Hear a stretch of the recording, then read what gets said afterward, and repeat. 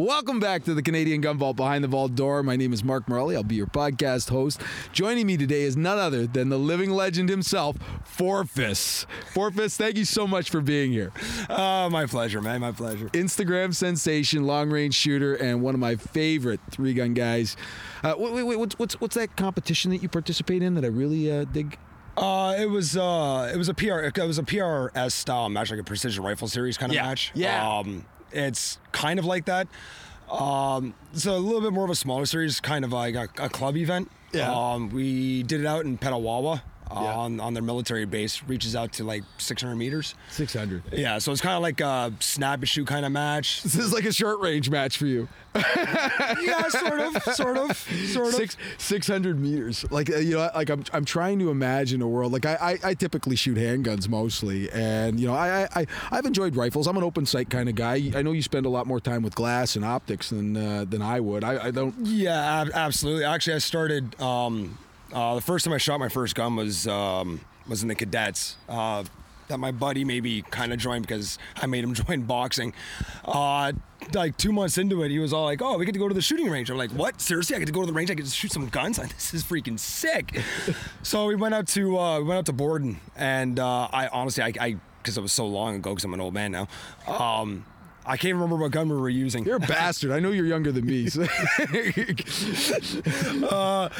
it was whatever the cadets were using at the time. It was semi-auto. It was magazine fed. Yeah. I honestly couldn't even tell you if it was like an M1 Grand or. How long ago are we talking now? Oh, 16. So shit. That had to be. Are we talking the 80s here? 90s. We'd be talking like mid 90s. I think it was around like 97. All right. 96, somewhere around there. Yeah, I'm willing to bet that you probably got to fire some. Was it a big gun? Was it like a good full size rifle? Yeah, it was wooden stock. Oh, dude, you fired a C1.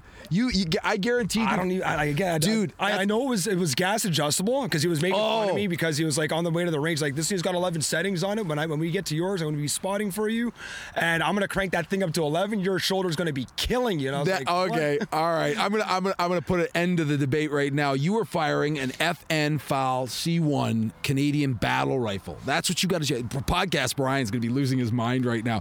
You got to fire one of the famous rifles in our culture. That's the C1 battle rifle, the right arm of the free world.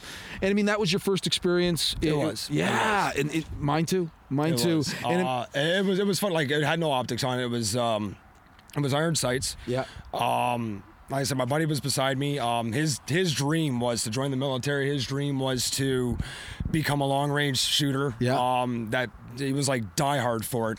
And he knew, even for our age, like at 16, he knew a lot, a lot.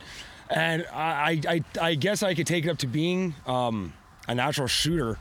But also being able to take in the information that he was giving me, and being able to transfer that into what I was doing that exact moment in time. So we started at 100 meters, and I was hitting the target just fine, and he'd be calling the shots. Mm-hmm. And then it's like, okay, let's reach out to 200 because they had targets at 100, 200, 300, 400, 500, 600. So I went out to 200, and he was explaining the bullet drop and everything to me. This is stuff like I knew absolutely nothing about. The only thing that I ever shot in my life at this point was a pellet gun. Yeah. So I went out to 200, and he pretty much gave me kind of an estimation of like how much the bullet was going to drop. Yeah. How much I would have to hold up on it. Took the shot, hit the target. He just praised me for it. He was all like, do it like 2 or 3 more times. So I did it. And then he was just quickly explaining, like if you go out to 300, the bullet drop's going to be even more intense, and it's going to be a lot faster. So he's like guesstimating. He's like, your bullet's probably going to drop about this much. You probably have to hold it up about this much. He wasn't telling me to go for 300, but I just take the next shot. Yeah. And he was all like, "Oh, you missed." And I was like, "Check the 300." And he checked the 300. He's like, "Oh, holy shit!" About an hour and a half later, into the shooting, I was hitting 500 meters. Iron sights. Yeah. The groupings, I'm guessing, were pretty impressive. I remember the groupings were like 10 inches. Nice. At 500 meters. Yeah. And everybody was standing there just like looking at me like, what the hell, right? Yeah. I actually had one of the guys in the base, he came up to me and he was like, I'm guessing your grandfather or your father's been taking you hunting. Yeah. No. Yeah. No, my father's actually got a firearms ban on him back from like the 70s. And I'm like, yeah, guns are not allowed in my house. And, and I don't know my grandfather, so I'm like, the only thing I've ever used in my life was a pellet gun. Yeah. This is like the very first time. And he was trying really hard to convince me to join the military when I became of age, which in the back of my head, it was a solid no. Yeah. And not that I'm against the military. I'm for them very much. Yeah. It's just at that day and age, the idea of me having, being yelled and screamed at by somebody kind of drove me nuts. Like I was 16 at the point, and I had guys that were like almost 18 years old yelling and screaming at me doing this stuff, which made me kind of really like want to rip their heads off their shoulders.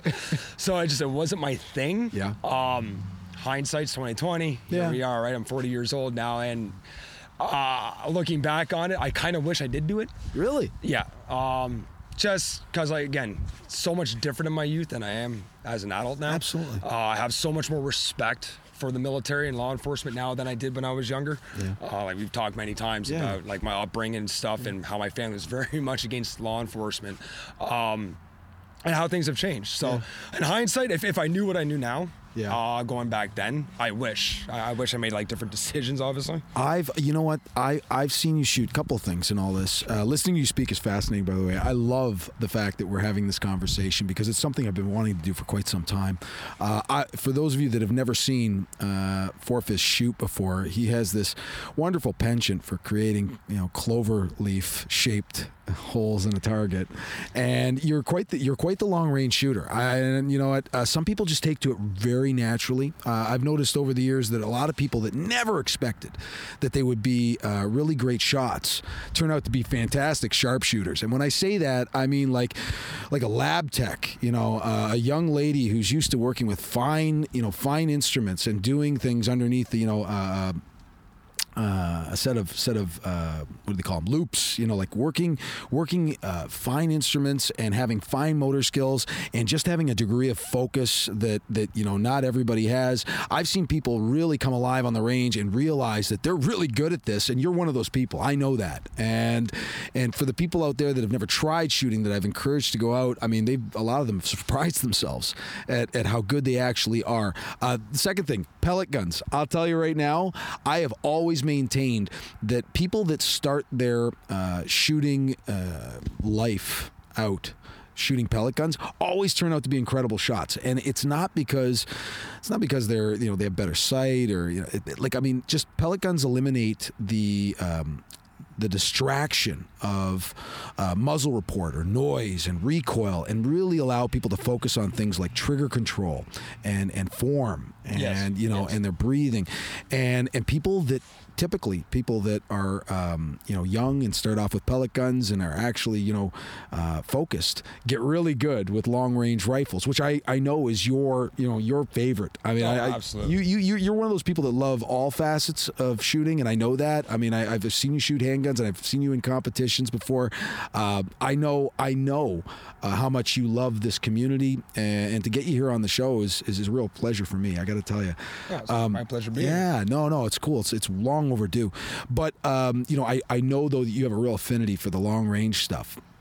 And so I'm curious to know what your thoughts were when you were looking at the ban list that came out. I mean, you heard the information when the rest of us did, and you saw the announcement. I mean, your thoughts. I mean, you only got into this a couple of years ago. I know you have a good amount of money invested, and personally, you've invested time, and your interest level is very high in this. What are your thoughts regarding the ban? I mean, thoughts? I say that, folks. I'm actually, hold on. I'm sitting in my car 6 feet away from him. He's holding the mic. I'm actually going to put on my seatbelt because I know that I may regret this. FourFists is a composed gentleman, but he feels very passionate about this subject. I'm a little nervous, right? But what were your first thoughts when you heard the announcement? I thought the announcement was going to come at like 12 o'clock in the afternoon. And I was actually at work picking up some materials for some of my guys. And my buddy texted me, and the message came out, and he was all like, as of right now, AR-15s are banned. And as soon as he said that, I shut my radio off. I went over to like the AM 640 or AM 680, whatever the fuck it is. I click on it, right? And they're going on, and they're going on about it. I'm like, oh, man. Oh, no. And then I'm like, shit. I'm like, I messaged my buddy. I'm like, where's the list? Is there a list? And then like 5 minutes later, I get this list. And like, I pull off the side of the road. I stop my truck. And I start flicking through it really quickly. As I get ARs. I'm like, oh my God, this is bullshit, man. I'm like, okay, well, right there, man, I got 3 guns gone right there. $4,000 a piece. Okay, that's a lot of money. Oh, okay, ARs, that sucks. I really love my ARs. And then I already had an idea about this 10,000 joules restriction. About 4 days before this actually got announced. Yeah. Which had me obviously severely confused because, like you said, long range. Typically, a good long range rifle that I like is high powered. Yeah. So then I started going down, and poof, there it is, 10,000 joules. And it's like, son of a bitch. And I started going down the list, right? It's just like 50 after 50 after 50 after 50 after 50. It's motherfucker, I got a KX50 in my goddamn safe. That's $10,000 in one goddamn rifle. Yeah. Besides the optics, besides the bipod, besides the reloading equipment, besides the ammo that's already in the house, that's a $10,000 rifle right there. Gone. That I can't use anymore. I'm hitting the prime of the season when I like to shoot, and I can't take out my most badass rifle to use the thing. Not to mention it doesn't have a single round fired through it. It's brand spanking new. Ouch. Like, that's a kick in the dick. Yeah. Like, Trudeau just stepped on my freaking nuts, and I usually don't handle getting my nuts stepped on that well. Yeah. And then it's like, okay, well, I just built a 338 Lapua that I love her. I pet her, and I hug her, and I hold her, and I sleep with her, and the dog sleeps with her, and she's a very beautiful girl. Yeah. And even though like I'm very into my reloading, I never actually look at the energy that a 338 makes. Yeah. So now I'm in panic mode. Like, is this that powerful, right? And it seems like they're only listing like 50s on this list, right? Yeah. It's all about the 50s. Yeah. And then I get down, I'm like, I'm not seeing anything about 338s or any particular 338s. And then I Google the energy, and the 338s are like 7,000 joules, high 6,000 joules, somewhere in that range, right? So the 338 safe. So I'm lucky there. But what really bothers me, besides all of it, and it's just ridiculous and it's stupid and it makes absolutely zero sense. Like, it's not going to save lives, man. You're just going to piss people off. This person, I'm pissed. I'm looking at my safe every time I open it up and go, well, there's $25,000. Gone. If we get to battle this and we get to win this, awesome. If I get to keep my stuff, awesome. I should be able to keep my stuff. I worked very hard for this. I earned every penny for this. I was told I was allowed to have this. I was given permission by the federal government. I had to jump through hoops upon hoops upon hoops, a little bit more than the average person because of, who I am and stuff, but that's a whole other story. But I did everything I was supposed to do as a law-abiding citizen. I did every little aspect they asked me for, and then some. And I've behaved myself. I've been a good boy, and I wish I had gotten into this when I was in my much younger years. Yeah, because it would have stopped me from doing a lot of the stupid shit I did as a youth, and it would have saved me it wouldn't have saved me a ton of money. It would have saved me a ton of money in law fees and tickets and stupidity. It wouldn't have saved me money because I would have been buying guns and more guns and even more guns. So cars. Who needs a car anyway? A fast car. Right? That's something that people don't understand. I think that a lot of people miss that completely. I always hear these arguments. You don't need a gun. You don't need an AR-15. No, I don't need it. I want it. You want it. I don't need a muscle car, but I want it. Yeah. If I'm gonna do my muscle car thing in a legal way, I'm not hurting anybody. I used to be big into street racing when I was younger. Yeah. We'd be running from the cops all the time. Just stupid shit all the time, right? My insurance rates, I remember when I was 19 years old, I was paying $14,000 a year for insurance. Whoa! Whoa. Yeah, it was, and that was not even full coverage. That was just like basic insurance. What'd you do? Run over a crowd of people? I had a driver's abstract that was literally 3 pages long. Oh my God. I would have had a field day with you. Oh, yeah, I would have pulled your ass over in a heartbeat. I would have given you such a... The amount of times I ran from the was just absolutely ridiculous. Well, and you know, and you grow up. And we do. You grow up. And I gotta tell you, you know, as a grown man, you are probably one of the most responsible, level-headed, you know, kindest people I know. And the very thought of punishing you to the tune of tens of thousands of dollars when you haven't done anything wrong makes me sick to my stomach. It disgusts me that anybody would do that. It's horrible. I have to behave. Like everybody knows, and we've said it over and over here, like, oh, you know, my name gets put through a computer every single day, 24 hours. I get a background check every single day. This stuff sits in the back of my head. Yeah. All the time, every day. And, you know, people say, really, does it go through your head every day? Well, yeah, it does. Like, if I get into a confrontation with somebody, back in the day, it was a whole different story. Yeah. If I got into a confrontation, it was, you know, decimate first, don't ask questions later, just walk away. What's done is done. Yeah. Now it's, I got to find a way to de-escalate a problem as fast as I can. Yeah. With my words. Yeah. All right. And I have learned to do so. And it's there. It's, if I do something wrong, if I do something stupid, I am going to lose everything that I have worked years and years and years to accomplish. Mm-hmm. Like, and just besides like losing like all of my guns and losing the privilege, I really don't like people say it right. Because we don't have the right to have guns. We have a privilege to have guns in this country, which I think is sad, but, you know. Needs to change. It does. It needs to change. I find it very entertaining. There's a lot of people don't even realize that we can conceal carry in this country. And if you call the firearms information offices, it's the first thing that you hear on the phone when you call them. So say I want to call and I'm like, you know, I got to change my address or do a transfer or whatever. Yeah. The very first thing it says, if you are looking for a permit to conceal carry, please push 1. It's there, like clear as day.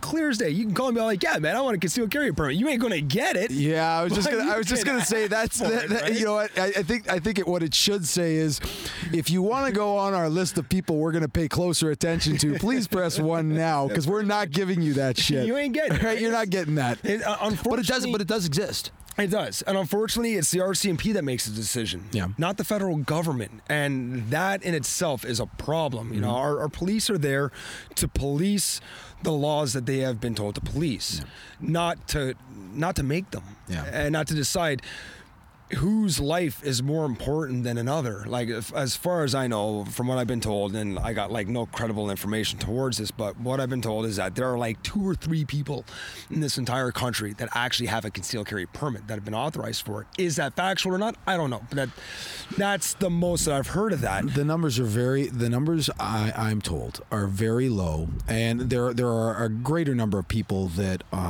for employment purposes, out on trappers lines in areas that are very remote, where they, you know, will encounter, you know, large predators, are granted the privilege of carrying a sidearm because their work necessitates that. But the number of people that are granted permits to conceal carry firearms for the purposes of specifically, you know, life protection, are outside of policing and security services in the military, are very, very, very low. Very low. You may be right with it, the numbers being that low. I'm not exactly sure. But I can tell you right now, though, that... Well, it's kind of sad if you think about it, because a trapper goes out, and I get it. He needs, you know, to be able to take care of himself. You're out there, you know, you got some big game, some dangerous game, you know, and... Your long range rifle is really not going to be that helpful at close quarter situations. Sure, you can use it, but it's a lot heavier to move. It's a lot more awkward to move in close quarter areas, especially if you're in, there's a lot of trees. You know, you go to swing to protect yourself with it. There's something like 6 feet away from you, and you smash your barrel into the tree because you don't realize that tree's there, because your situational awareness is completely attached to that animal. You know, a handgun, you know, or a big caliber handgun for a big game, you know, is going to be a lot more effective to protect yourself. So here's the problem. You're out there hunting, you know, doing what you got to do to survive, whatever. Your life is on the line. Yeah. And you've been permitted to use a sidearm to protect your life. So what is the difference between someone in the street putting a gun at me, risking my life, and a bear trying to rip my head off?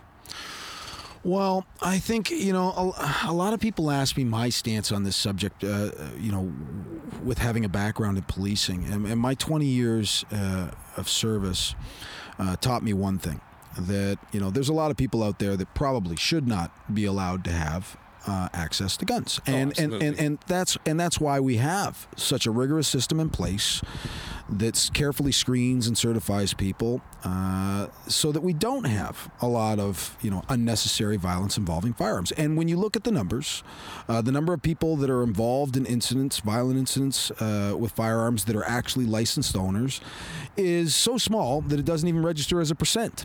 And that's something that I think that people really need to pay closer attention to. And certainly the latest tragedy in the Nova Scotia part of Canada, where we had a madman going on the tear with, various firearms that they don't want to talk about, and he was unlicensed. And when you look at the numbers, like, licensed owners are not part of the problem, and yet we keep getting painted up to be that way. But ultimately, as former law enforcement, I'm not too excited about the idea of carrying firearms the way we do in the U.S. Now, the U.S. is a completely different environment. The barn door's already open, and they certainly have their rights enshrined in their Constitution, and I don't disagree with that. It works for them, and quite honestly, when you look at the numbers there, the number of times that people deter violence using firearms or respond immediately to events using firearms are pretty high. They never talk about the number of lives that are saved. No.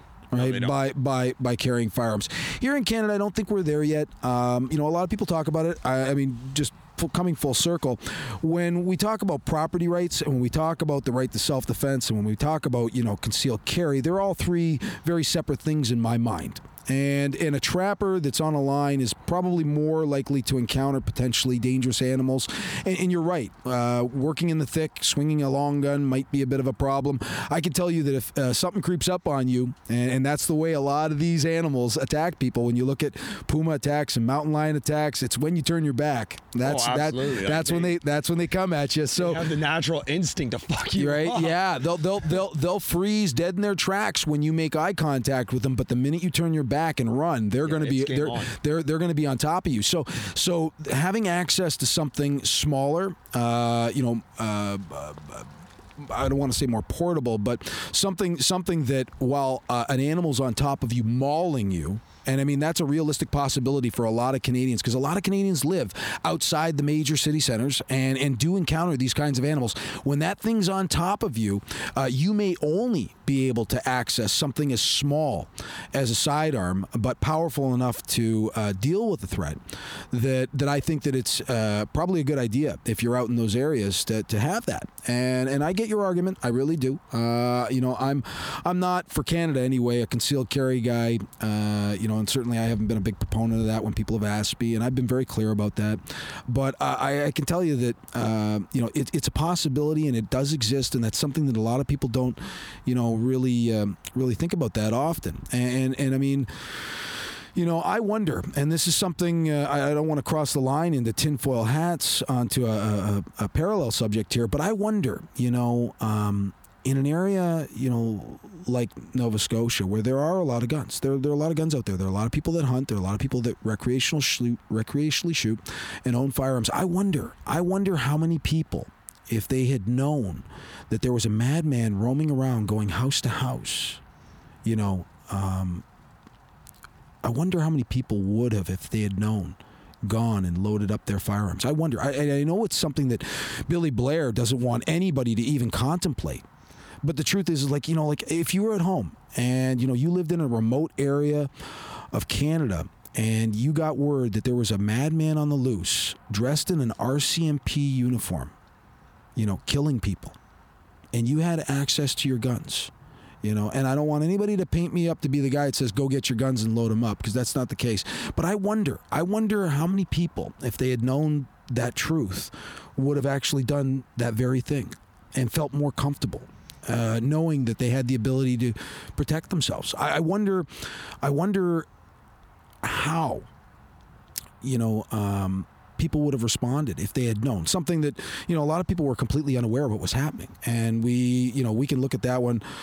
I'm sure over time, nobody's really ever explained why so many hours had passed. And for anybody out there that would paint me up to be critical of the RCMP, I mean, it's not unfair to ask these questions. If they knew that this was going on and they didn't use that emergency alert to let people know why, I mean, like they use Amber Alerts and that type of system to alert people for seemingly much smaller things. I've never complained once about getting a loud ringing noise coming out of my phone at 2 a.m. because somebody decided to not come home. No. And I mean, I find they complain about like, oh my God, man, 2 o'clock in the morning, this thing was going off. Yeah, that shit don't wake me up. Yeah, see, it doesn't wake you up. I wake up in the morning and go, oh, look, there was an Amber Alert. But no, I think it's a completely effective device. Absolutely. Yeah. And if they had done something, sooner, it could have saved lives. It could have saved lives. I really do believe that. Without knowing enough, I mean, I think that if you just look at the time frames, it would appear, and I mean, I'm not sure about this, but it would appear though that some people were murdered, okay, by this unlicensed, madman who has nothing to do with our community, post the police knowing what was happening. Now, I realize they thought they had an area locked down and he slipped through. I get that. But, I mean, at some point, you would think that they would have issued that alert. And they didn't. And I think that that's a question that really needs to be answered. And there's a lot of questions revolving around that event that I think still remain unanswered. That if they ever get answered. Well, I find it interesting that these law changes and this giant list of 1,500 guns come down hot on the heels of reporters asking some very pointed questions, and almost immediately after it comes to light that he was an unlicensed party. I couldn't help but observe the discomfort level on the people that were asked that question when they should have definitely known the answer. Hey, was he an unlicensed individual or was he a licensed individual? Well, the investigation's ongoing. We don't want to talk about that.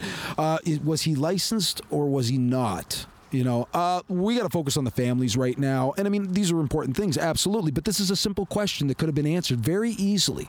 And they knew. Why is it that they didn't seem to want to answer that question? In fact, when I watched the police commissioner defer when she was asked directly, hey, was he a licensed owner? Simply, can you answer that question?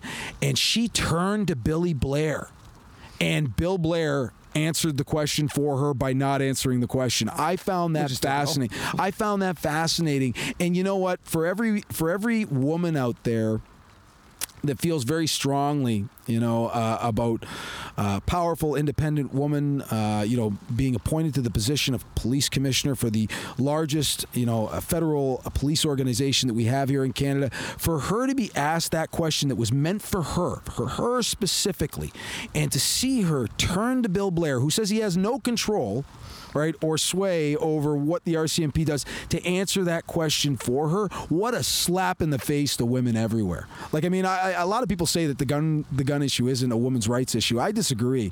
I think that anybody that stomps over another person's rights, it's only a matter of time. And there's a lot of women involved in this sport that run the risk of losing their firearms as well, that they love very much. So, not to get off topic here, but I mean, that really disturbed me to see that. And, I was really curious to know, why it is that she turned to Bill Blair to have him answer that question. Why it is that Bill felt compelled to answer that question. And, I mean, I really do want to see a lot of answers to some of the things that went on there that we still don't know about yet. And instead, we have a wonderful list of banned firearms that you and I have to contend with. And we still don't even know what guns were used in that incident. Oh, God. Oh, it was an assault-style, military-grade firearm. Yeah, okay, sure. Well, what is, like, every other shooting that's ever happened, you get this information, like, within, like, the next day, like, oh, some guy went out and shot at a bunch of people. He had a Beretta on him, or he had a Mini 14. And this time around, we know that a firearm got taken off of an officer. that got put down. And, like God rest her soul. I appreciate what she did. She went fucking full sheepdog, man. You know, she tried to do her job to her fullest, and unfortunately, she lost the battle, and I feel for her and her family. But she was a fighter. That is obvious. She tried to do what she needed to do. And that's the only thing that I know. Okay, so what firearms do the RCMP carry out there? So, okay, he had one of those, but, there was an assault-style weapon that the guy was using, but we're not telling you what it was. Not a lot. It was probably a Ruger 5.97 .22. Oh, my God. It's stupid. It is absolutely stupid. And to play to the public's emotions, that are obviously running high following that event. Which I have absolutely no patience for whatsoever. Here they are. They come out with a ban, and these firearms are not the ones being used in the city centers where violence seems to be erupting. Every single day we see something new in the news, whether it be a prohibited pistol, like once again loaded, was found on a criminal out there with drugs. Like every other day I'm seeing a shooting or a seizure involving firearms that aren't legally available in this country, and again, they ban assault style rifles, which of course is kind of funny because when police carry them they're called patrol carbines. And there's a huge difference. Well, it's there's a difference in the way it's presented to the public, and I think then you've got to get into how the media is involved in this. And certainly when we talk about the police using these items that Billy Blair says are designed to kill the most people in the least amount of time, then why are our police carrying them? Yeah. Right? Like, I mean, that's the question. Like, I mean, honestly, if we're going according to that logic, like, I mean, okay, if they're designed to kill the most number of people, I mean, the police are not supposed to kill the most number of people in the shortest amount of time, are they? Like, I mean, I get it, that there's clear and present danger out there, and you want to equip your law enforcement with the best stuff possible. I get that. All right, but don't characterize the gun as the problem. No, characterize the individual. The individual. The gun can't do shit without the individual. So yeah, sure, I can go give an AR-15 to some random asshat that's got a 100-round drum mag attached to the damn thing. Oh, great, he's got 100 rounds. He doesn't have to change the magazine. But how trained is he with it? How well are his tactics? Like, that's what it really comes down to. If someone trains to do something horrible, if they put an actual effort into doing something horrible, and they plan it diligently in their head over and over and over again, odds are they're gonna do something absolutely devastatingly horrible. You take an individual that doesn't know his ass from his face and give him the same thing, he's not going to get as far. He's going to get dropped like a 2-ton Tessie. Well, two things that I'll take away from that is, one, all right, the type of person that typically applies for a license and actually gets it doesn't commit these crimes. No. All right? They're first of all, they're not the ones involved. So I love the idea of buying back or seizing firearms from people that are never going to use them in crimes. Basically, to everybody out there that's listening, if we end up as a country spending billions of dollars buying back guns that will never be used in crimes, that's pretty dumb. One. Two, you don't need a gun to hurt a lot of people, has been demonstrated time and again in the news. If you just look, I mean, there's been trucks that have been used. Oh, yeah, downtown Toronto. Yeah. How many guys that? Yeah, and there's a lot of questions revolving that event as well that remain unanswered. But ultimately, I think that it's really important that people understand that the legal firearm community are not the people committing these crimes. They're the ones that have actually taken the time, invested the money. They've demonstrated historically that they're not involved in any kind of criminal activity, or that they're not going to present a danger to the public. And statistically, they're never involved in the crime. So, I mean, those people, taking guns away from those people and stomping on their rights to do it. And I mean, you can argue that it's not a right, but I don't care. At the end of the day, if you've got to use an order in council to blanket remove property, legally owned property from people, that's a bit of a problem. Like, for somebody, like you said, to wake up one day, snap their fingers and say, I really don't care what you think, and I don't care what the evidence dictates. And yeah, we said that we'd listen to the experts, but we're going to go our own way with this. I mean, there's a problem. There's definitely a problem. Oh, absolutely there is. Like, I've always been vocal on, especially when you go online, you look at like the social media and stuff, and people are saying that, like how dare they infringe on my rights? Like they're going against my rights. It's my right to have this. It's my right to own this. I always say a firearms license in this country is a lot like your driver's license. Yeah. It's not a right, it's a privilege. Yes. But that being said, it became a right. It became a right when I went and I jumped through my hoops and I did all the due diligence and I did everything that I was supposed to do to go get my license legally and lawfully. Once I did that and I went out and I started buying like these guns or whatever it is that I'm shooting, it's now my right to own it. It's my right to take care of it. It's my right to possess it. It's not your right to just decide one night you want to wake up and be all like, I want to make an example and I'm just going to ban all this freaking shit. Now you're infringing on my rights. You're infringing on me being able to wake up in the morning and go, you know what, man, I worked so hard for all this stuff that I have in this safe, and I have the right to own it, and I have the right to take care of it, and I have the right to go out and shoot it freely any single day that I want to, as long as I'm doing it lawfully. And now you just turn that right and that freedom that I have into I'm breaking the law. I got 2 years to hand over my shit. Good point. I'd like to know, how is it that, before last Friday, we were trusted to own these things because we had earned, I think everybody has a right to apply for, a driver's license. I think everybody should have the right to demonstrate that they can be trusted to operate a motor vehicle. Absolutely. And it isn't until you demonstrate that you're an idiot, you're going to lose your license, that you should lose your license. So it's a privilege, absolutely, which I have experienced more times. Yeah, right. So we're trusted, and we're trusted. And now I got the license, and I got the firearms. And obviously, I am not doing anything wrong because I still, 6 years later now, I think, 6 or 7, I've lost count, I still have them. So obviously, I'm doing what I'm supposed to be doing. Obviously, I'm not driving to the store with an AR-15 in my trunk to go grab the groceries. Obviously, I'm not out in the back 40 hunting a deer with this damn thing with, 100 drum freaking magazines shoved up its ass. Obviously, I'm not doing these things because I still have my license. Yeah. And then that drives, and that kills me when I'm watching that jackass of a prime minister that we have standing up in front of people saying that you don't need an AR-15 to take down a goddamn deer, man. You haven't been able to do that since before I was born. Hold on. Unless of course, right? You don't need an AR-15. You don't need any prohibited firearms. They're far too dangerous, to be used recreationally or owned by people. But you know what though? We're gonna make an exception for the indigenous people, and that's not to say that I have anything against the indigenous people. Quite to the contrary. But I think that it's interesting.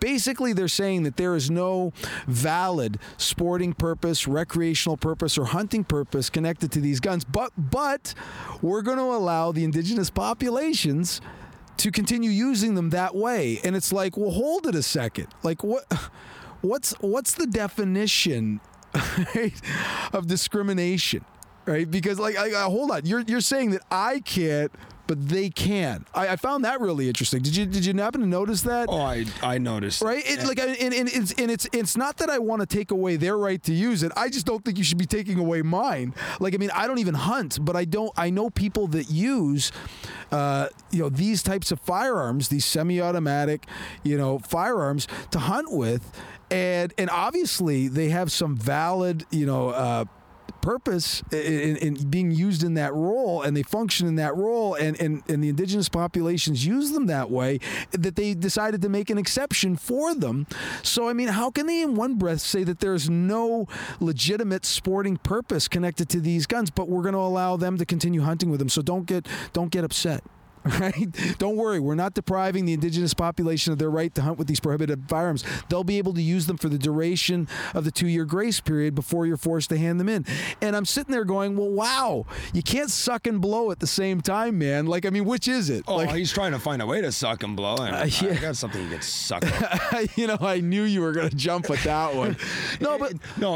That is as being discriminatory as you could possibly be. Like in all reality, like, okay, so he's okay to have his semi-auto, but I'm not okay to have my semi-auto. Yeah, It's just it's the band's stupid, 100%. Everything about it is stupid, 100%. Like, you don't want me to have a 50 car? What are you afraid of? I'm going to sit on top of my apartment building and take out a freaking airplane with the damn thing? Like, I just went 7 years of not wanting to be in jail. I don't want to be in jail. Yeah. Like, I'm not going to use this thing for what you think I'm going to use it for. I want to be able to take this thing out to the farthest distance that I can find, stretch that bitch out, and let her freaking fly. Because I want to see how good I am behind the damn thing. Yeah. That's why I have it. That's why I want it. That, and I'm a freaking recoil junkie. Like, I'm the asshole Yeah, that you wants are. to go to the range, take the muzzle brake off of a 50, and then fire the damn thing. You know what? I know how much you love long range shooting. So I mean, I know it's got to hurt you to hear about these bans, and certainly, I feel for the entire firearm community that's affected by this. And speaking of that, you know, let's talk just briefly, because I'm going to do another podcast altogether on this subject. But the subject of shotgun bores and the 20 millimeter rule. I want to bring this up before I end this podcast, because I think it's really important. Obviously, we've had several different rulings. One day it's okay, one day it's not. I mean, the CSA delivered a release saying that the new legislation does include, shotguns, 12-gauge shotguns that use removable chokes, that the bore itself, without the choke in it, exceeds the 20 millimeter rule. And of course, Bill Blair comes out right away. I mean, this is the first time ever I think I've seen Billy Blair come out firing with an answer that fast. No, it doesn't. No, we're not attacking hunters. We're not attacking hunters. And immediately says that that's not the case. And then, of course, there's a ruling by the RCMP and the CBSA saying, yeah, it actually does qualify according to the letter of the law as written. So you either didn't mean to do it and you're incompetent, and you really didn't think this piece of legislation through very carefully, and you didn't word it correctly, or you slipped it in.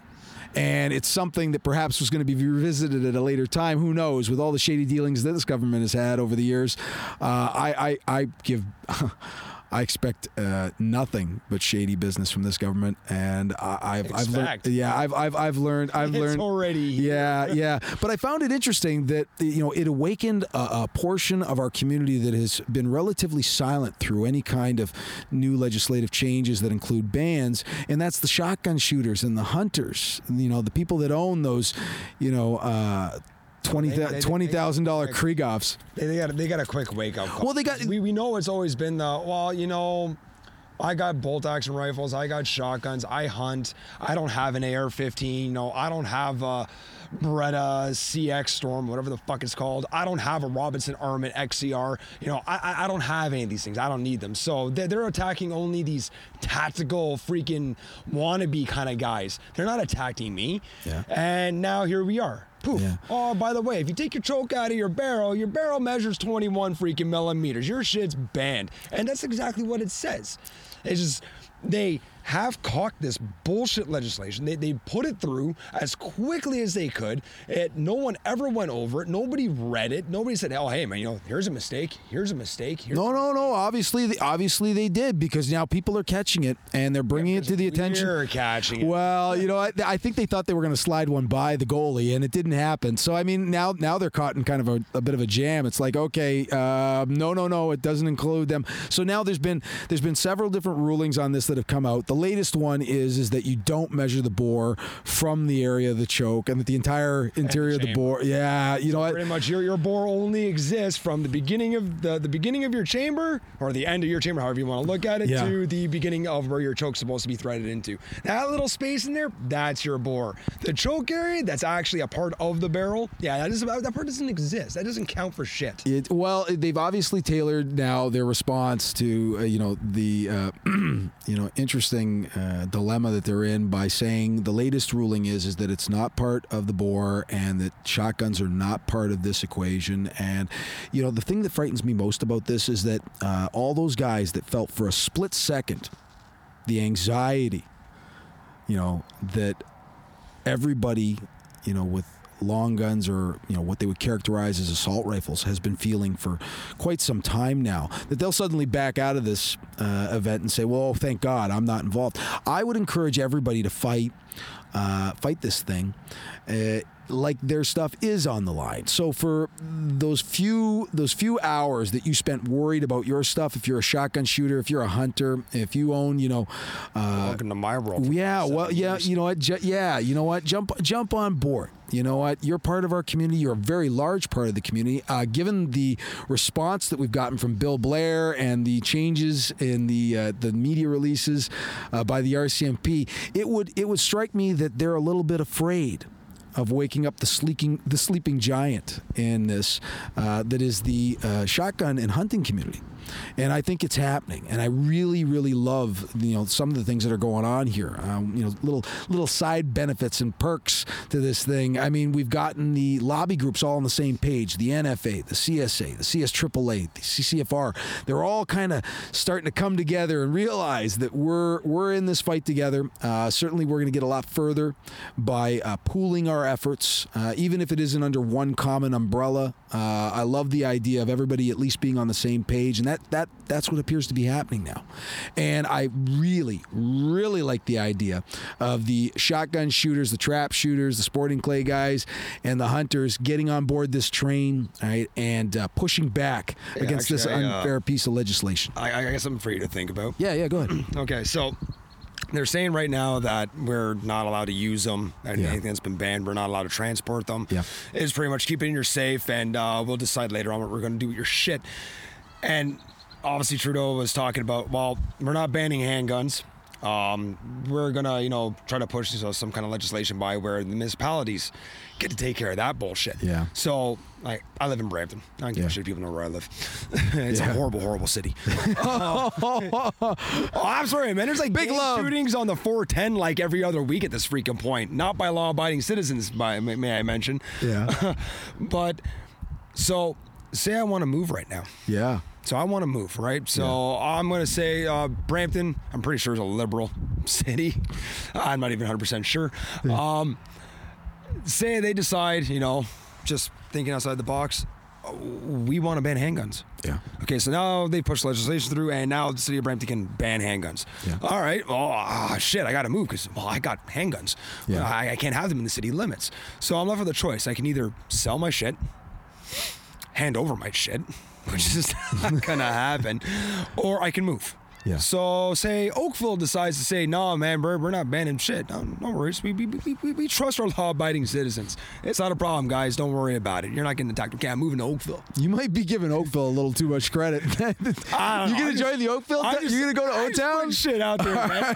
I really want to live on the lakeshore. Okay. You know what? For the record, I love Oakville. It's got a great. Working in Oakville is clean. Yeah. So I'm gonna move to Oakville.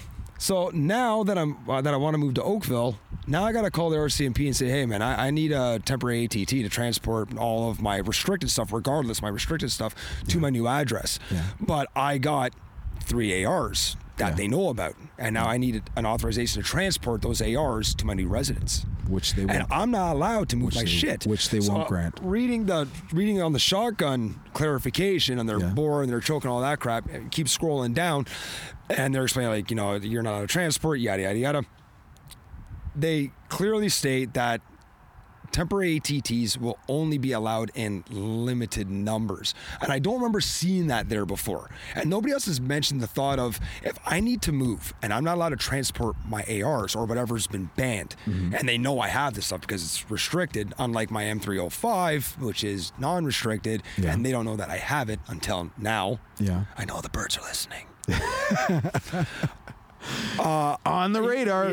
Either way, I got to ask for an ATT to transport this stuff. Yeah. Am I going to get it? So now am I left with the decision? If they say, no, we're not giving you that ATT. Yeah. We're not going to allow you to transport to your new place. Now you are forcing me to make a decision.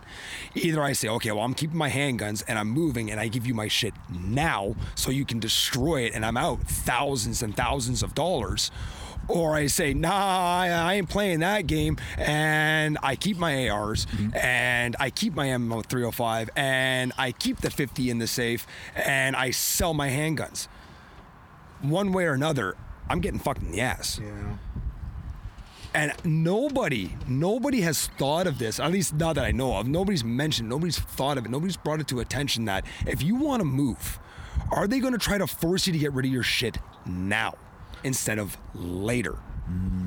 And what kind of decision does that leave you with? You know, the very idea that you would have to move because of something that you it makes me sick in my stomach. It makes me ill. Like, I mean, like, can you imagine if it was anything other than guns, folks? I moved to one city. Next, the next power comes into power in that city. And they say, "Oh no, we're banning handguns. I got to move again. I got to up." Like, for me, it's easy. I got me. I got my guns. I got my dog, who is currently breathing down my neck. Yeah. And that's it. I just pack up my shit and I just leave. Not a big deal. I got kids, yeah, but one's 19 years old. The other one lives with his mother, hour and a half, 2 hours away. Yeah. And it's easy for me, but for most people that are stuck in this situation, it's not easy for them. They went and they bought a house and they've put roots down in that house, and they got the wife or the husband and the children, and they shouldn't have to be forced to uproot all of that stuff that they've worked so hard for to just be able to keep one thing that they enjoy doing legally. Yeah. Like, everybody's all like, "Oh, but it's not a big deal. They're just trying to ban guns." It's a lot bigger than just guns that they're attacking. Now you're attacking my household. You're attacking my entire family. You're forcing us to make this decision of, do I get rid of something that I enjoy doing or I was raised with? This could have been in my family for generations upon generations. And now you're forcing me to make this decision. It is absolutely uncalled for. It is stupid. It's ridiculous. Certainly there wasn't a lot of thought put into it. Definitely wasn't any consideration given to the impact that this could have on people's lives. I always like to remind our audience, that's listening, that is just tuning in and has never really been around firearms. If you can just imagine something you really enjoy, that you find relaxing, that you've developed an affinity for, to the point where you will, plan vacations around it. You discovered the, clear therapeutic value connected to it. Firearm operation and legal ownership in this country is a fantastic thing. It's a community filled with incredible people. It's a diverse one. Our firearm population, legally owned guns, they really are the most diverse, inclusive group of people in the country, and we're definitely bearing the brunt of this liberal government's poor decision-making practices, and it's something that we're pushing back against. There's a lawsuit coming, and I mean, you've heard about the lawsuit. Oh, absolutely. There's a lawsuit coming that's been initiated. It amazes me how much it even changes liberal style people. And my mother's a liberal. Yeah, she is. How'd that happen? And I don't know, man. I don't know. I think she bounces back and forth. Like, she's the true kind of person that will look at what the government's trying to do for every situation, not just one situation. Yeah. And she's definitely anti-gun. She's very. You met her once years ago. Oh yeah. It was on Mother's Day. I took her to the range for the first time in her life, and it was Mother's Day. I was spending time with my mom, like everybody else does on Mother's Day, and just for a joke, because she's seen some of the stuff that I have in the safe, and she doesn't understand what half the stuff is. And she sees it, she blatantly looked at me dead in the face. She's all like, "You shouldn't be allowed to own this stuff. Like, that thing in your hand right now looks like it could take on the country by itself." And it's all looks. This was a rifle that started off as a Savage Model 10 bolt-action rifle. Yeah. It's the same as any other bolt-action rifle, but now it's in an MDT chassis, and it looks menacing as hell, but it just shoots good. And I love that gun.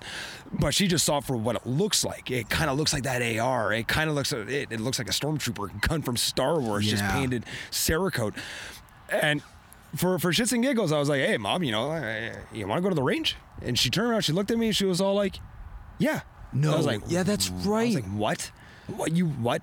Seriously?" She's like, "What, you want to go right now?" I was like, What?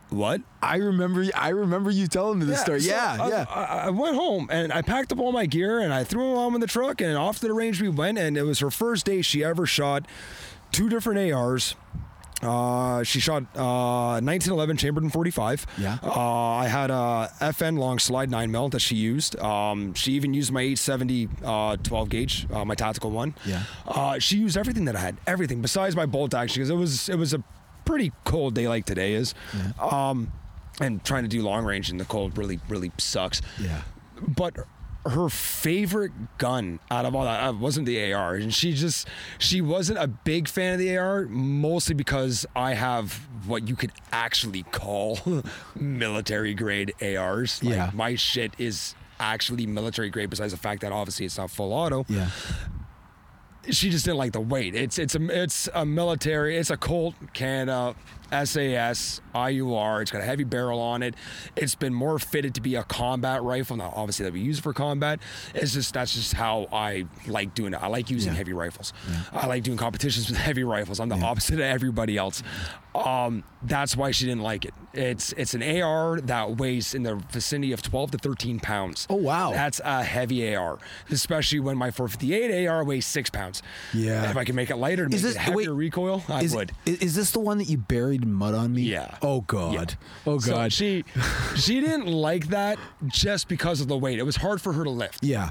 She's an older woman. She's not a big woman. She's like 90 pounds wet. Yeah. It was a lot of weight. And that was the only reason why she didn't like it. She enjoyed the fact that it had like no recoil. It was easy to shoot. Yeah. But it was just the weight. What she really enjoyed shooting was my 1911 in Really? 45. No way. She just kept going back to that gun over and over. And she was using it like a champ. Like, she was on target. She was hitting the steel. She was racking it out. And this is around the time that you actually met her. And I told you that she was anti-gun. Yeah, I remember And this you now. went Yeah. doing what you do. Yeah. And you went straight to her like, hey, like, so you're anti-gun? And she was all like, oh, actually, I am. And you were asking her, like, so this is your first time at the range? She's like, yeah. And you asked the question, so being that you're anti-gun, and obviously you're not that educated in firearms, now that you've been here for the first time in your life, and you've got to, shoot a bunch of different things, and you got to meet a bunch of different people, what do you think about it? And she was very quick to say it was not what I expected. Yeah. It was the complete opposite of what I expected. Yep. Because everybody says firearms and you automatically go American. Oh, America. Yeehaw, let's go in the backyard. Do. She was so amazed by how friendly everybody was. Everybody was trying to hand her something like, oh, you should try this. Oh, you should try that. They're all smiling. Everybody was happy. And coming from a car background, where you go to car shows in Canada, or not like car shows in the U.S. The car shows in the U.S., everybody backs everybody. Everybody's all like, they don't care what you drive, what make, model, what kind of modifications you're into.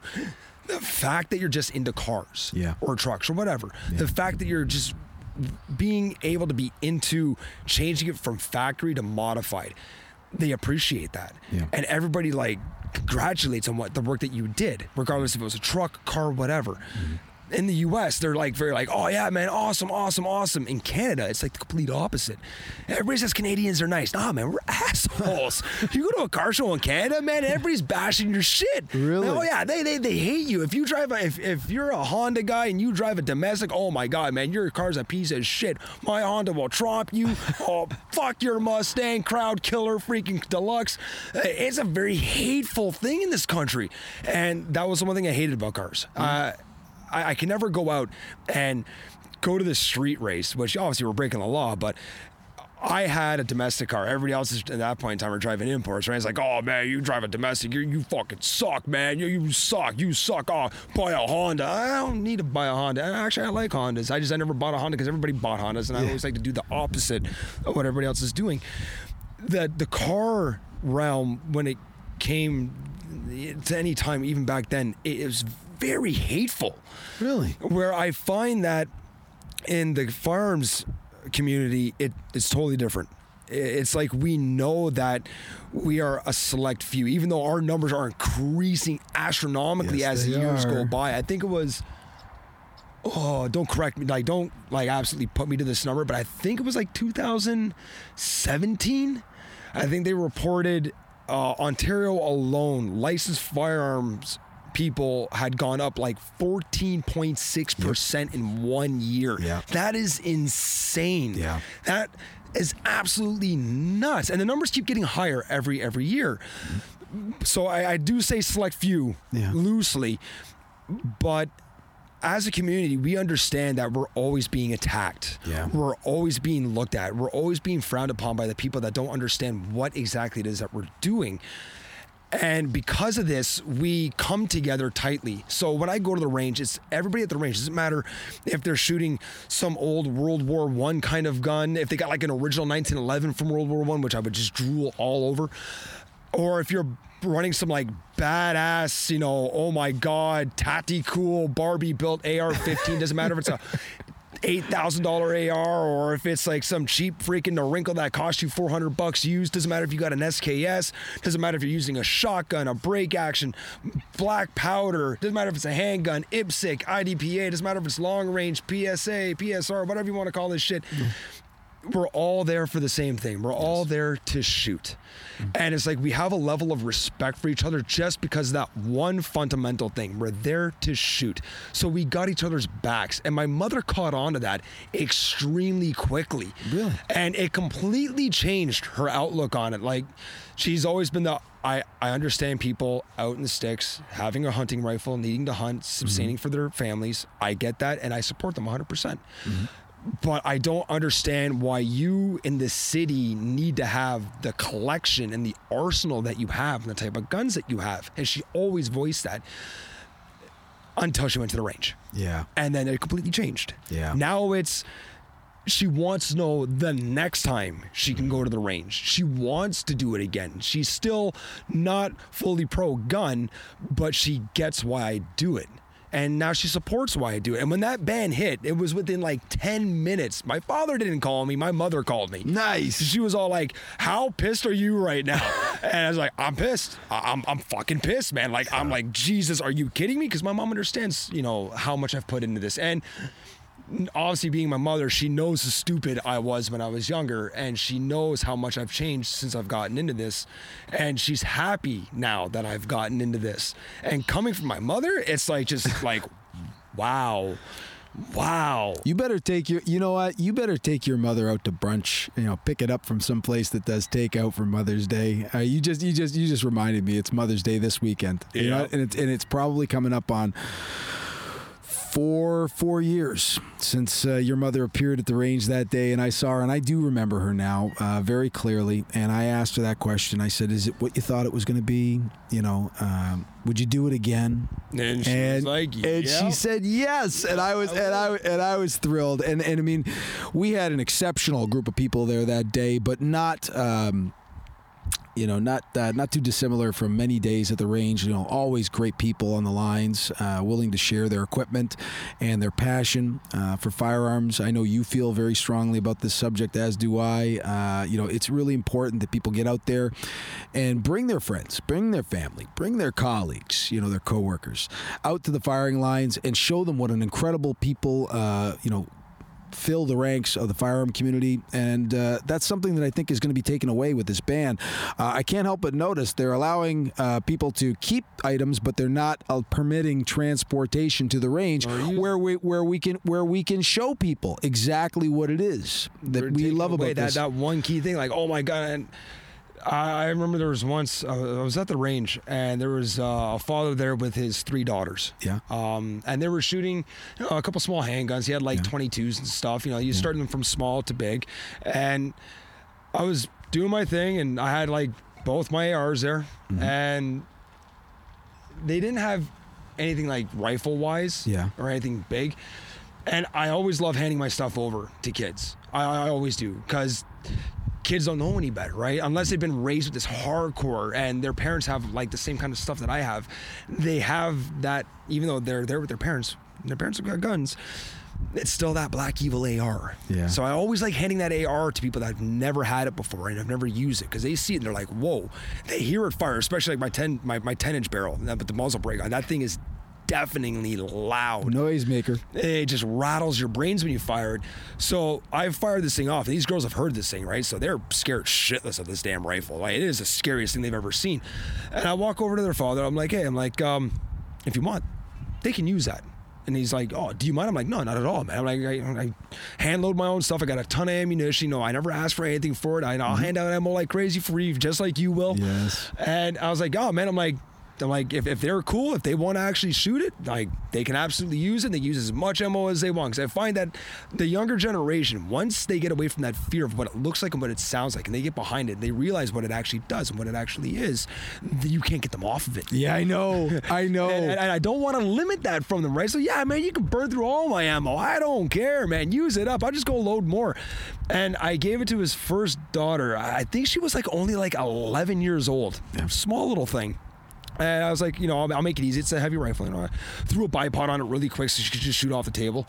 And she was scared of it. I was like, if you want, honestly, I'm like, I'll show you. I'll put the buttstock on my forehead. I will pull the trigger and it won't even phase me. She was like, really? I'm like, yeah. I'm like, it is a lot scarier looking than it is. She got behind it. Yeah. She fired off that first round and she was hooked. She was hooked. And all three of them, they were just on that thing like clockwork. They're just firing and firing and firing and oh, sure, they can shoot the other guy's ammo all day long, I'll bet.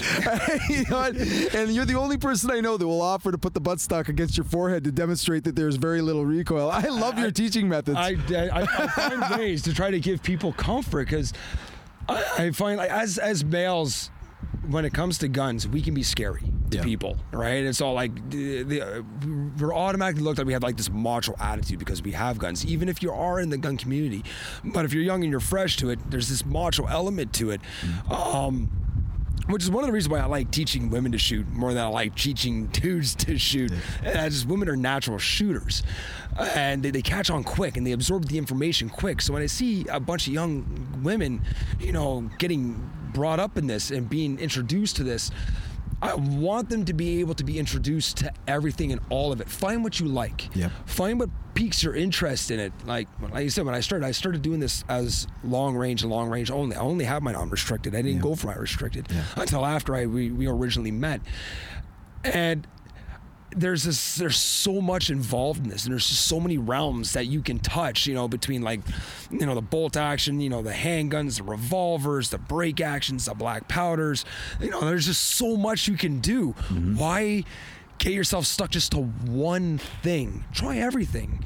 See what piques your interest. See what you really love. And still to this day, I love long range, but I love my ARs. Yeah. I love shooting fast. Yeah. I love big recoil stuff. I swore I would never, ever, ever, ever own a revolver. I swore I would never own a Norinco. I own a Norinco. I swore I would never buy an SPO2 Shadow because every millennial was buying them. I own a Shadow too. You got a Gucci Glock? No. Okay. So let's get this straight. How do you feel about Glocks? Because I know you're a huge fan. I am a 1911 fanboy, 100%. And before anybody criticizes me on this, the first time I ever shot handguns, there was one 1911 in 45, and there was one Glock in 9mm. What the Glock was, I can't remember. I can't remember if it was a Glock 19, 45, 52, whatever the hell you call these freaking... You really don't like Glocks. So honestly, the first handgun I ever shot was a Glock. It was a Glock, 100%. Yeah. And then I shot a 1911 right afterwards. And I instantly had an instant dislike for the Glock. I hate the grip angle on it. Yeah. I hate the grip. I got nothing against polymer guns. I own a polymer gun. Yeah. I'll buy another one. I got no issues with them. Yeah. I do like full steel guns more, just because of the weight. It's easier to mitigate recoil. Yeah. And I just like the way they function better. They always have like kind of a barbaric feel, a very mechanical, barbaric feel to it. Especially when my 1911s are dirty. I can literally feel the round fire off. I can feel the slide come all the way back, and I can feel it go all the way back in the battery. It just feels very barbaric. I like that. It's 100-year-old technology. Of course, it's going to feel a lot more mechanical. And even as well tuned as my Philippine-made piece of shit is, it still works like a champion. You getting down on the Sammy now? No, I love that Sammy. I love my Sammy. It is like ridiculously accurate for a gun that I only paid $650 for. Brent, you know Brent Gas Rider. Yes, has one. He got his. It was like $395. Yeah, he got him before they started to climb in value when people realized they were actually a decent made gun. Like 5 years ago, I think it was. It was the first handgun that I bought. I had already bought an an M&P9 for my ex or my girlfriend at that point in time. I wasn't a big fan of it, mainly because of the trigger. The trigger's on its garbage.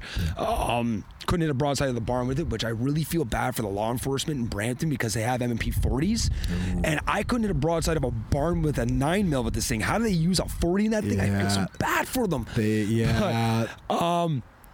When I bought the Sammy, I paid $650 for it. It was the top of the line one, so it was their Thunderbolt. It was the Thunderbolt. I remember full that. Stainless steel.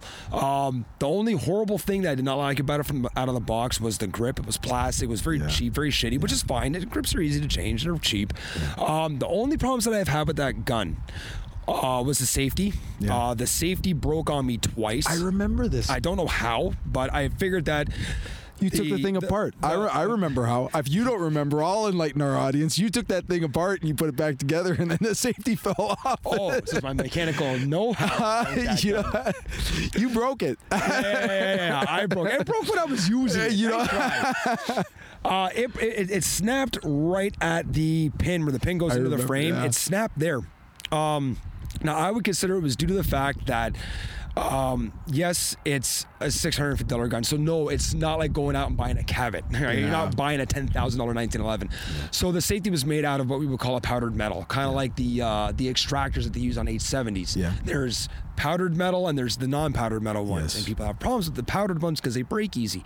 The safety's powdered metal. I'm pretty sure the hammer on it's powdered metal, and the trigger's powdered metal. The frame, the slide is stainless steel. Tight clearances. That thing was stupid tight when I bought it. Like, I thought there was something wrong with it. It was so tight because I couldn't even get the thing apart. I couldn't even get the extractor out of the frame. And I'm watching YouTube videos. The guys are just dropping them out like they're butter. And I'm sitting there with a pry bar trying to pry this thing out. So the safety was a problem. I broke it twice. I solved that issue. I went to Double Tap Sports. Great. I forget his name. Josco. Thank you. Great guy. Who loves Salem so much. I got one of his custom big shelf safeties. I had that installed on it. Never had a problem with it since. The only other problem I had with it was the rear sight. The screw that holds the sight down because it's an adjustable sight. The screw snapped off. And I you're rough with your shit, I am. I'm brutal with my You shit. got that mechanical background, man. You're not torquing wrenches and breaking. Well, guys are like taking their shadow twos and they're very gently putting it on the bench on top of a cloth. I'm the guy that's all like, yo, I'm gonna wrap a rope around this thing, tie it to the back of my truck, and drive down the street and let it just bang off the ground. I once saw you take a $3,000 AR-15. Was it $4,000? Oh God! You know what? It was a Colt Canada with an S. Was it the SAS upper? SAS upper, 10.5-inch barrel. It's a Tactical Innovations lower. It has a full adjustable trigger tech trigger in it. We still have the photos from that day. You were covered in mud. Oh yeah, that was a great day out on the line. What I think I can't remember I think I had the red dot optic on it with the magnifier. Obviously, everything was mil spec on it, like that shit matters, but it was a $4,000 AR-15. I'll cut you off right there because I'm going to finish up things very shortly here. But you actually, it was funny. For those of you that have never shot with FourFists before, he's a little bit rough with his equipment. And, for somebody that just invested $4,000 of his hard-earned cash in a rifle, and there's been any question at all about how reliable AR-15s are, when it comes to, Colt Canada quality and the quality of that upper that you put on that thing, you decided that you were going to drop it into a puddle of mud and then kick mud onto the gun. Literally... He bolt open mag out, buried his gun in this mud pool and kicked mud into the gun and covered it completely. He lifted it out, shook it, racked the action a couple of times, and started firing this thing just to prove a point. And I'm thinking, that's a $4,000 gun. I'm one of those guys that I like to put my guns on the bench on cloths, and I like to take care of my stuff. But you're a little rougher than that. It was just entertaining to watch. I had never seen anybody do that to a $4,000 piece of equipment. I have a belief. Everything in my safe has to be able to function. If it does not function, I have absolutely no use for it. So I have no issue spending the money. I'm not rich by no means, but I could have a massive gun collection with the money that I have put into my firearms. It could be absolutely massive. But it's not. I probably got 13 guns, which is still a lot of firepower, but all of them are typically top of the line, a lot of money invested in them, so that when I get behind it and I go to use it, it's going to work. It has to work. And in my mind, everybody's like, yeah, you know, as long as you keep it clean, keep an AR clean, it's going to work. If you keep your 1911 clean, it's going to work. My Sammy right now probably has about 2,000 rounds through it. I have not cleaned it. No. In like 2 years. Really? I have them off the barrel.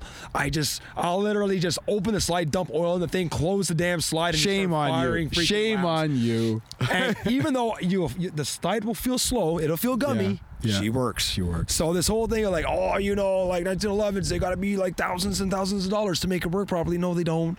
You just got to, take care of it, clean it. But I don't clean my shit. I don't clean my bolt action rifles. I'm pretty sure my 308 has had about 2,000 rounds through it before I even come close to mopping the barrel. You know what? They work. You have obviously gone the quality over quantity route. I know that you're a big fan of function over form. Oh, absolutely. And you use what works, and certainly the firearms you own are competitive pieces, and you've used them that way, and you've used them lawfully, and to entertain yourself, to relax, to compete, and to push yourself and excel.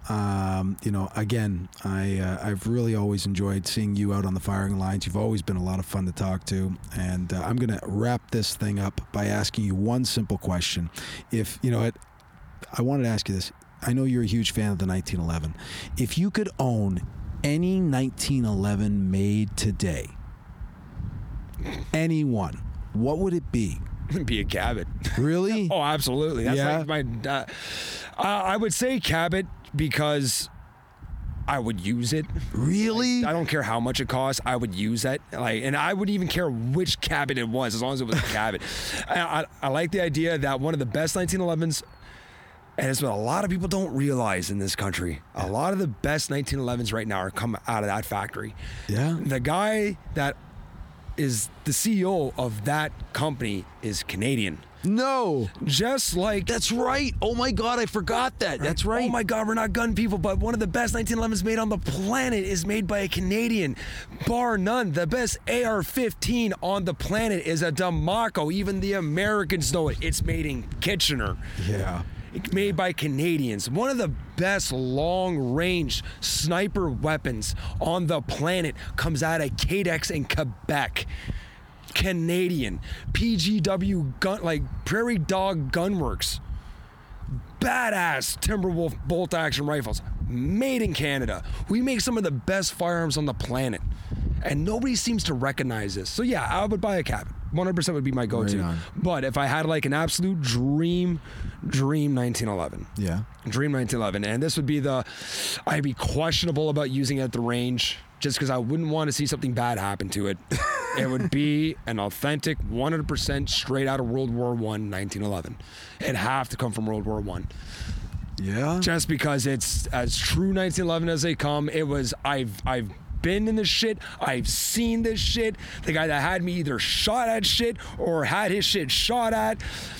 It's one of those collection pieces that you have that you just get to sit back and you go, that is what helped make the world that we live in better today. And it could just sit there. I might take it to the range. I might fire off 1 or 2 rounds at a thing. I don't want to see anything bad happen to it. I'm going to have to, I may have to dig around and see what I can find for you. We get all kinds of guns coming our way here at the Canadian Gun Vault. Well, you know what? I got to tell you, it's been a great, great podcast talking with you, buddy. It's always fantastic seeing you, and I've been really interested to know what your take is on things, so I'm glad we got together to do this. Thank you so much for joining me. Yeah, it's my pleasure being here, man. Right on, right on. All right, folks, thank you so much for listening. Don't forget to support your lobby groups, the CCFR, the NFA, the CSSA, CSAAA.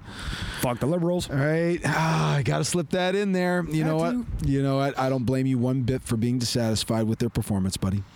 Anyway, thank you so much for listening, folks. Don't forget to like and subscribe to us on YouTube and on Instagram. And as always, Canada, don't forget to shoot straight.